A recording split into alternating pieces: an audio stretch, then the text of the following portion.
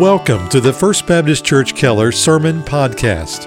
Each week we make available sermons from Pastor Keith and our staff on our website, fbckeller.org. And on iTunes, search for FBC Keller Media in the iTunes Store. And now, here's our pastor, Keith Sanders. Let's take our Bibles in hand and return to our study of the book of Luke. We're in chapter 2 this morning. We come to verse 8. And I'm aware that Christmas is over. It's come and gone for one more year. Over the weekend, the decorations disappeared from the auditorium. I appreciate all who put those up and put them back into storage. But thankfully, the Christmas message does not have an expiration date.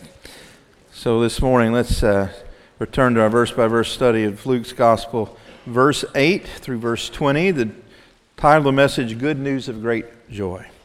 Let's read the text. Scripture says, in the same region, there were some shepherds staying out in the fields and keeping watch over their flock by night, and an angel of the Lord suddenly stood before them, and the glory of the Lord shone around them. They were terribly frightened. But the angel said to them, do not be afraid, for behold, I bring you good news of great joy, which will be for all the people. For today in the city of David there has been born for you a Savior, who is Christ the Lord. And this will be a sign for you. You will find the baby wrapped in cloths and lying in a manger. Suddenly there appeared with the angel a multitude of the heavenly host, praising God and saying, Glory to God in the highest, and on earth peace among men with whom he is pleased. And when the angels had gone away from there into heaven, the shepherds began saying to one another, Let us go straight to Bethlehem then, and see this thing that has happened, which the Lord has made known to us. So they came in a hurry and found their way to Mary and Joseph and the baby as he lay in the manger.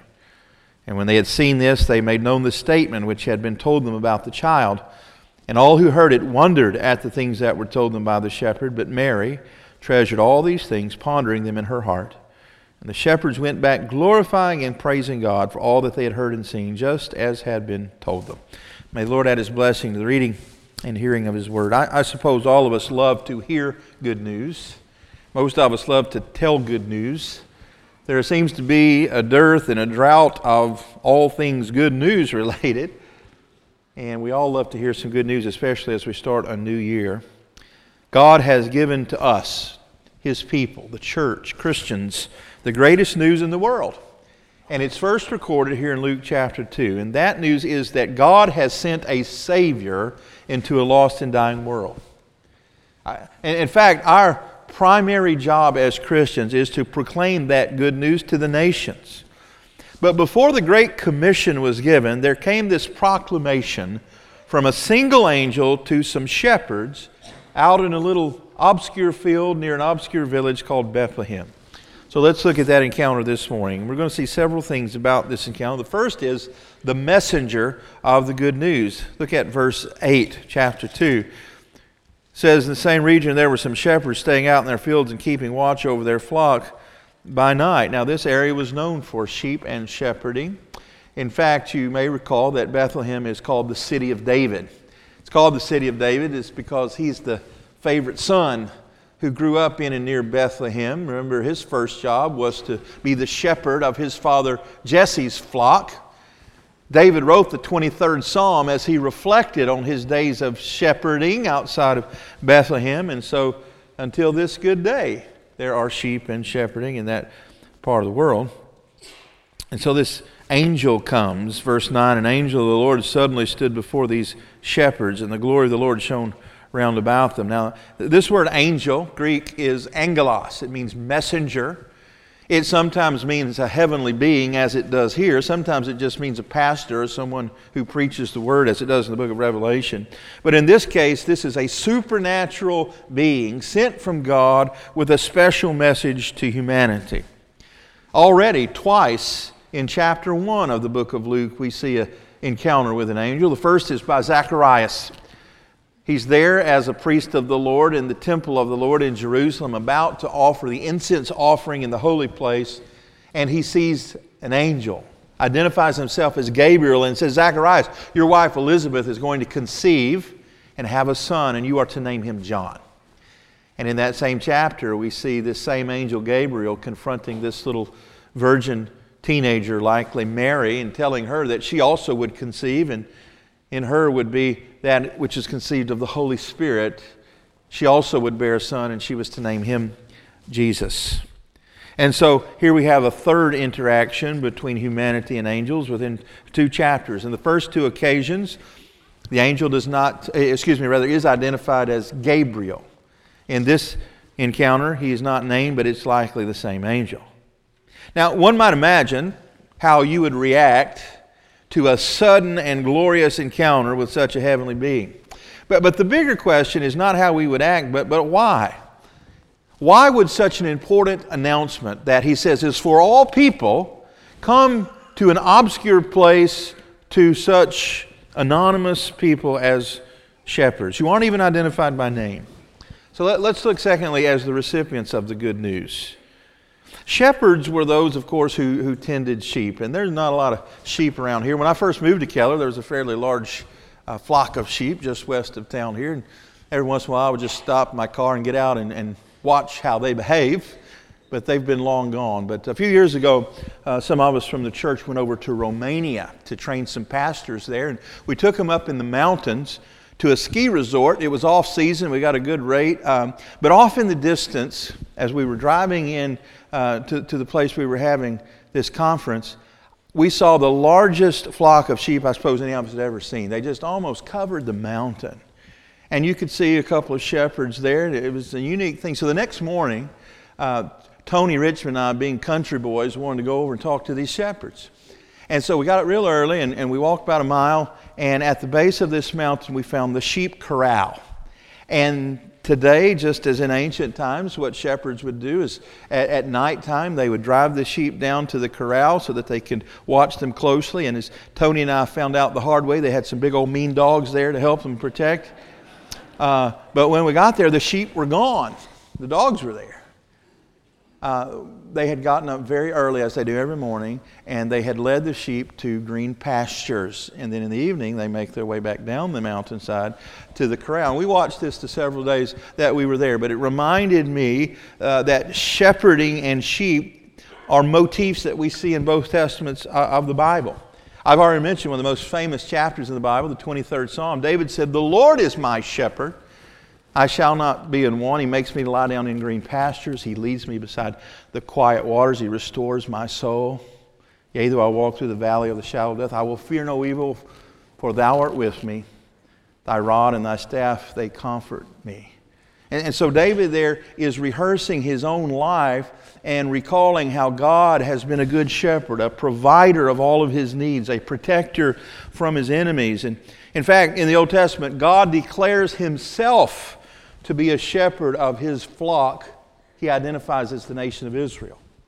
And in the New Testament, in John chapter 10, the Lord Jesus to his disciples proclaims himself the good shepherd who lays down his life for his sheep.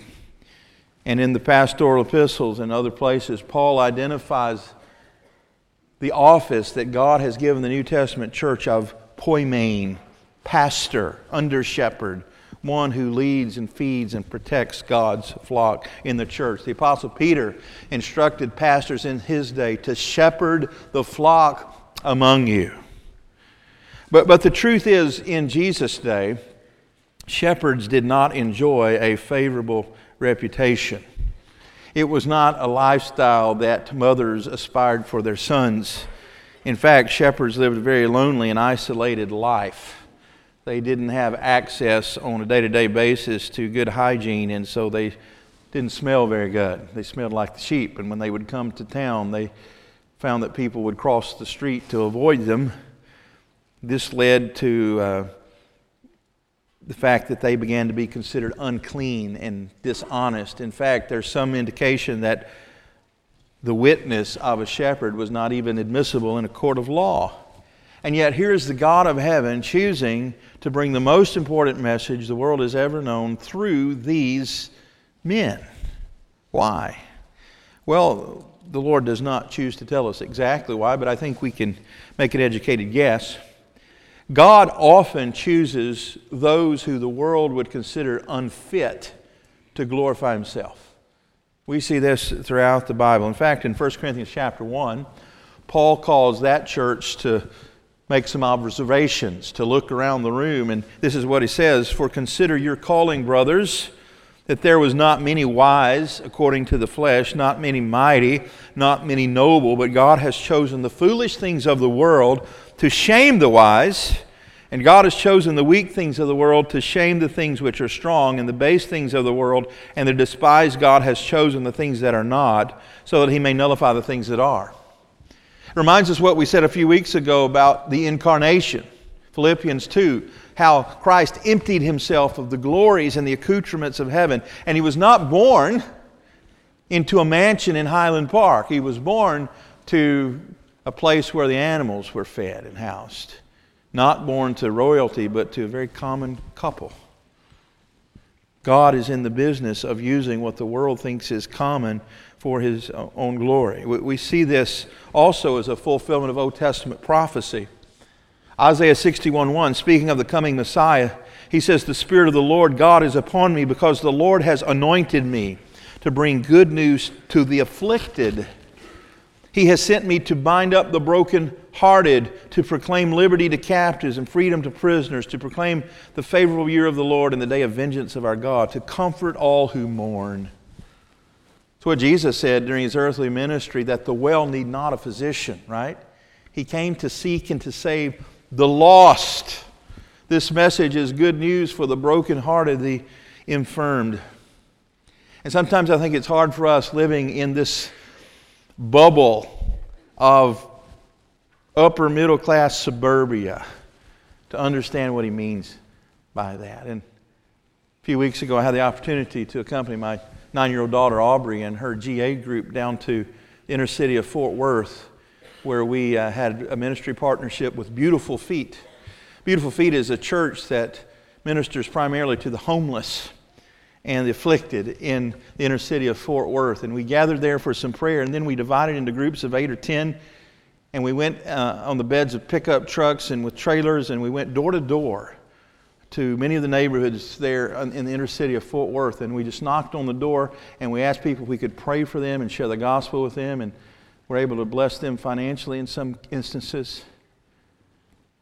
And within a space of about 30 minutes, and in the space of 1 block, we met a woman who had been abused, beaten by her boyfriend, and she was living in a car in her cousin's driveway. It was cold. We ran around the corner and met with another family.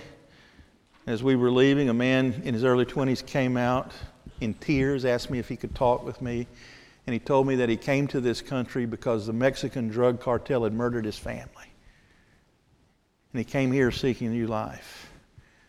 This is what he means when he says Jesus came to speak good news to the afflicted, to the brokenhearted, to the infirmed. And I think certainly this is why he brought this message to the shepherds, the outcasts, to say, look, the gospel is not just for the up and in, it's also for the down and out. And look, you and I know that just because someone lives in a nice neighborhood and drives a nice car, goes to a nice school, doesn't mean that they're not afflicted. Doesn't mean they're not brokenhearted. And that's why the angel said this will be good news for all people, meaning all kinds of people. And what a joy it is that we can go to the most depressed part of the inner city and proclaim good news, and we can go to the nicest neighborhood in town and it's the same good news. But thirdly, what is the source of that news? Look at verse 9. An angel of the Lord suddenly stood before them, and the glory of the Lord shone round about them. Now it's impressive enough to see an angel, but Luke is keen to point out that this is an angel of the Lord. The significance of the message is not that it's from Gabriel. The significance is it's God's message. The angel is simply the mouthpiece. This word translated good news is one Greek word, euangelizo, where we get the word evangelism. And the source of this good news, make no mistake, is God Himself proclaiming what He is doing in the world. And what He's doing in the world is He's breaking into human history for the expressed purpose of saving sinners. And to verify that message is indeed from God, Luke adds a little detail that might go unnoticed. He said, the glory of the Lord shone round about them. Now, what is the glory of the Lord? It's hard to define, but when we see God's glory on display, most often it is in the form of brilliant light.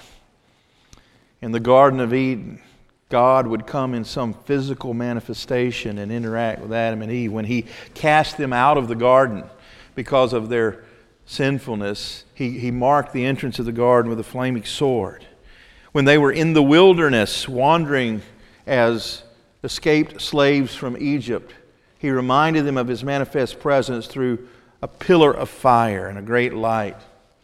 When Moses went on the mountain to receive instruction directly from the Lord and to receive the Ten Commandments, God manifested His presence in a brilliant light, so much so that Moses glowed, literally, when he came down from the mountain. When Jesus stole away with His inner circle of disciples to show them just a hint of His glory on the Mount of Transfiguration, it was with this marvelous light. And the Scripture says in the book of Revelation, for all eternity in heaven, there will be no need of sun or moon because He Himself is the light, the glory of God. And so it shows up here with this angel. The message was as simple as it was clear. Look at verse 10.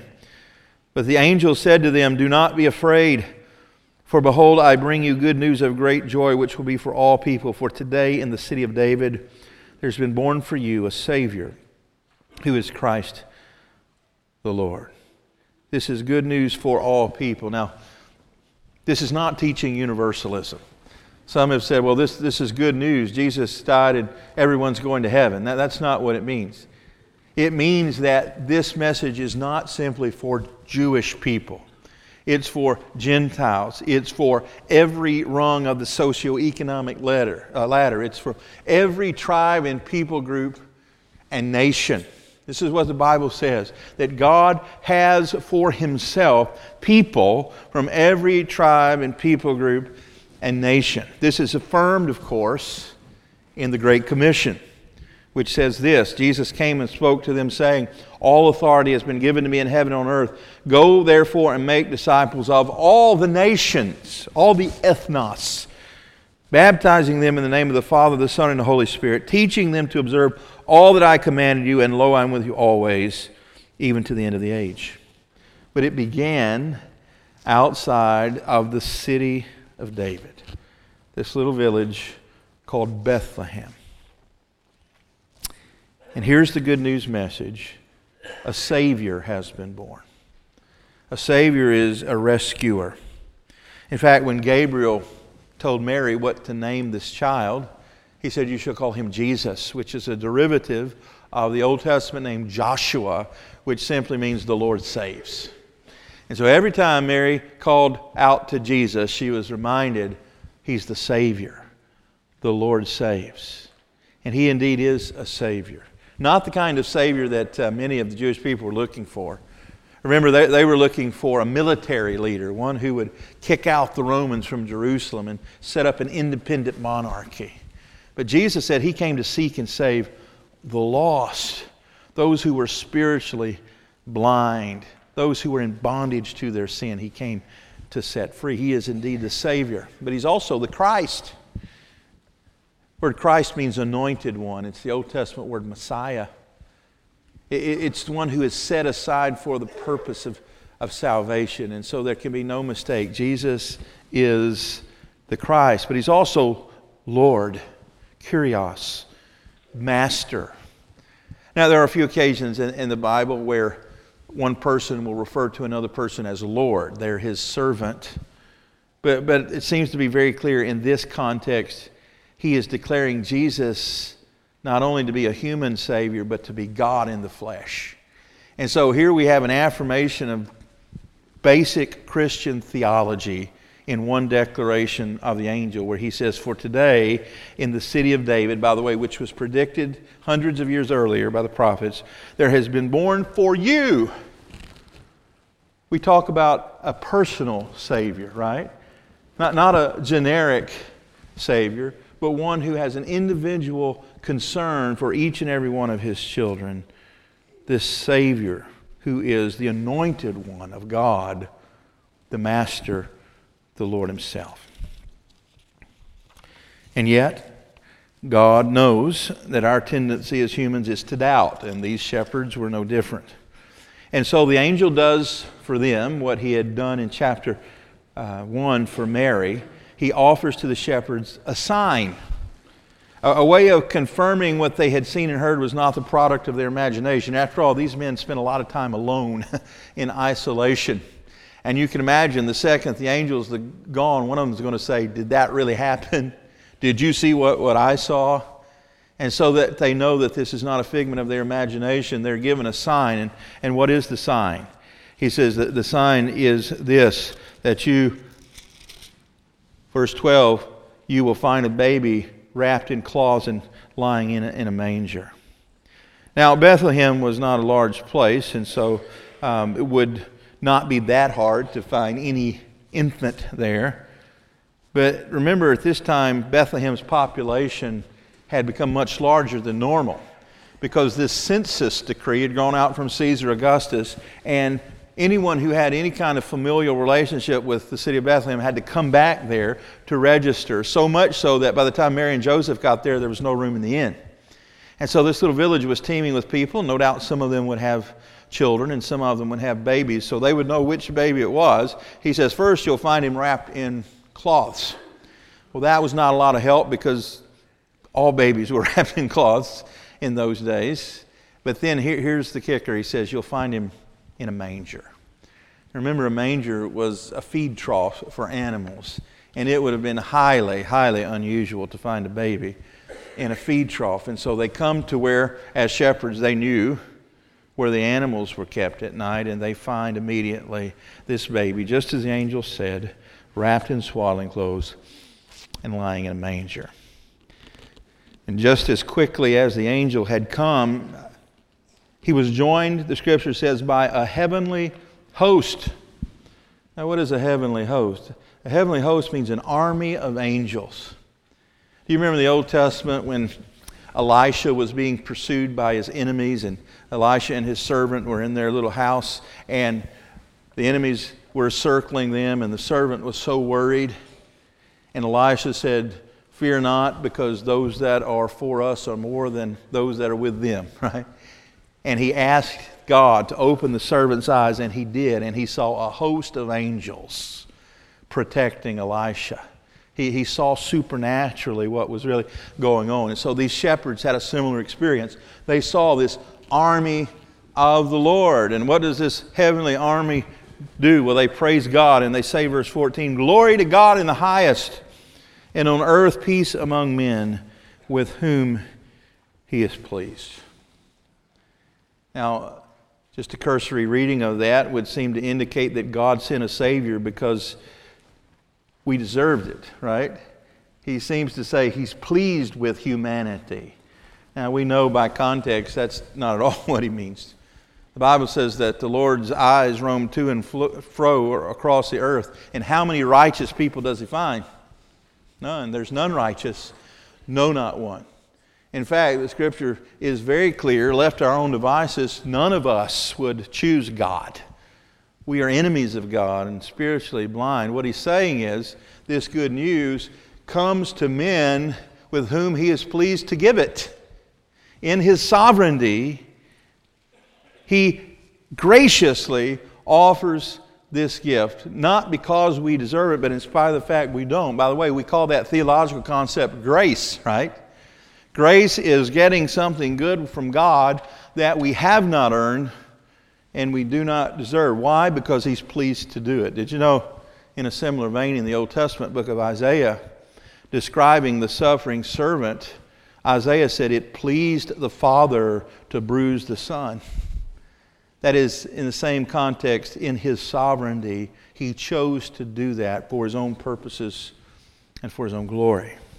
But the sign was this baby wrapped in swaddling clothes. And that leads us finally to the responses to the good news. I said earlier that all of us love to hear good news, and most of us love to be the bearer of good news.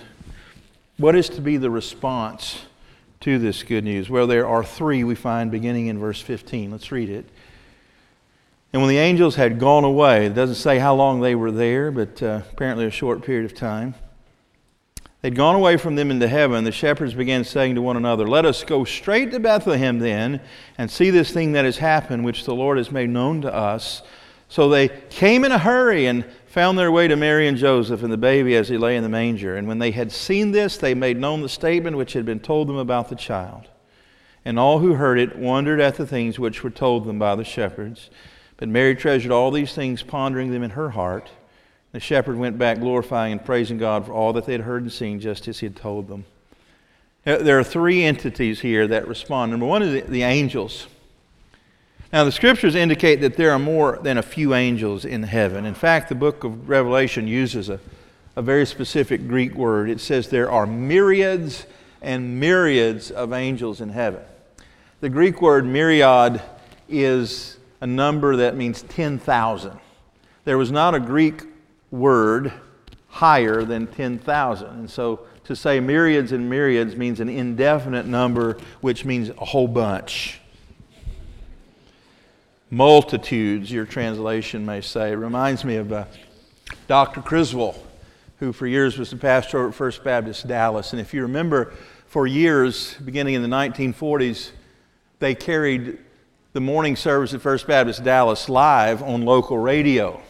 And then by the 1960s, it was live on television across the Metroplex. And Dr. Criswell would come on and he said, "The pastor welcomes you to the morning services of First Baptist Church of Dallas. Welcome to all who are in the congregation here today and the multitudes listening at home." Now, that might have been Baptist hyperbole.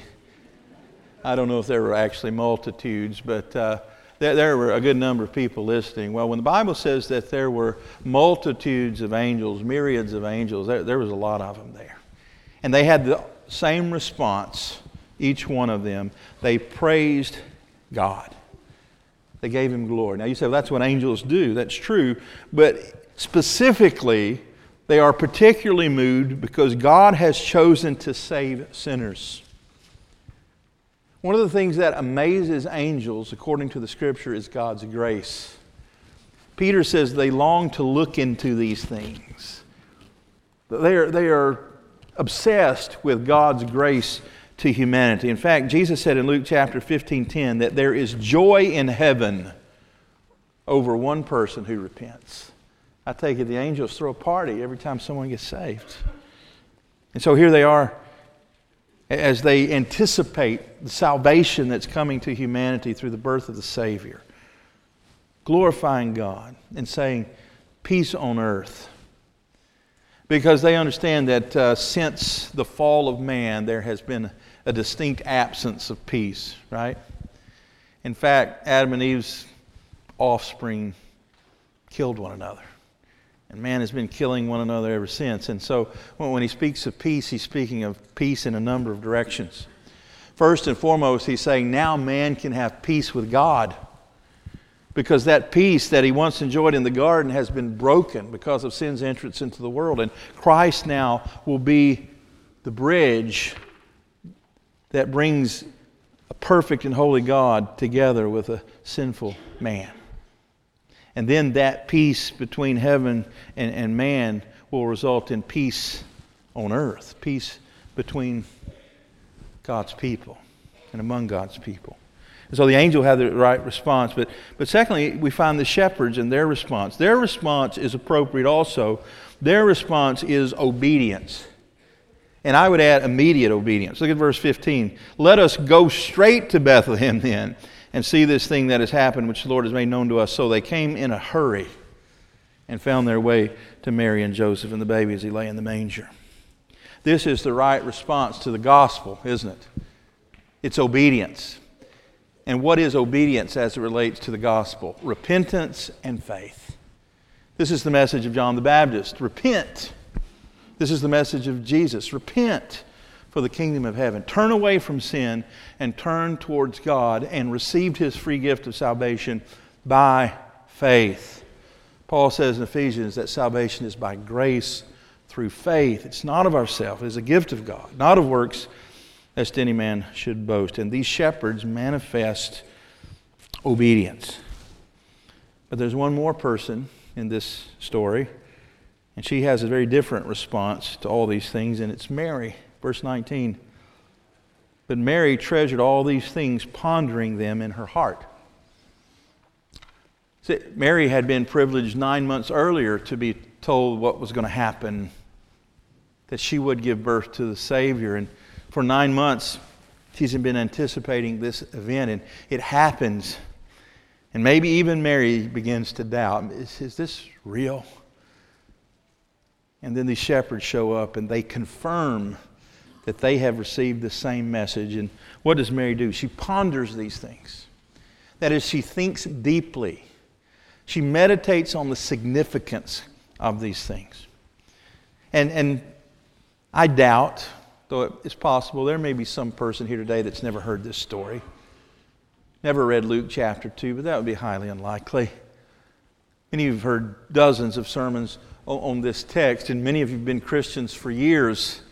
And so the response for you today is not repentance and faith. It's to meditate on the significance of these things. That's why every time Christmas rolls around on the calendar, it should never bore us, right?